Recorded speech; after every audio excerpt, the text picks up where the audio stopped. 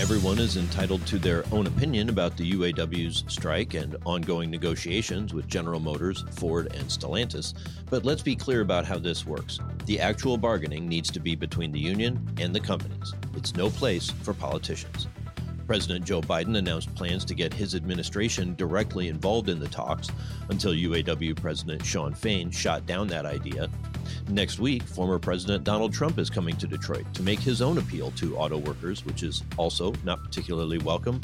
Fain said the union is, quote, fighting the billionaire class and an economy that enriches people like Donald Trump at the expense of workers. The government's role is to ensure that labor law is applied fairly. In the end, neither side is likely to get everything it wants, but the compromises each makes should be decided by their own leaders, not by political actors. With this week's Automotive View, I'm Jamie Butters, host of the Daily Drive podcast and executive editor of Automotive News.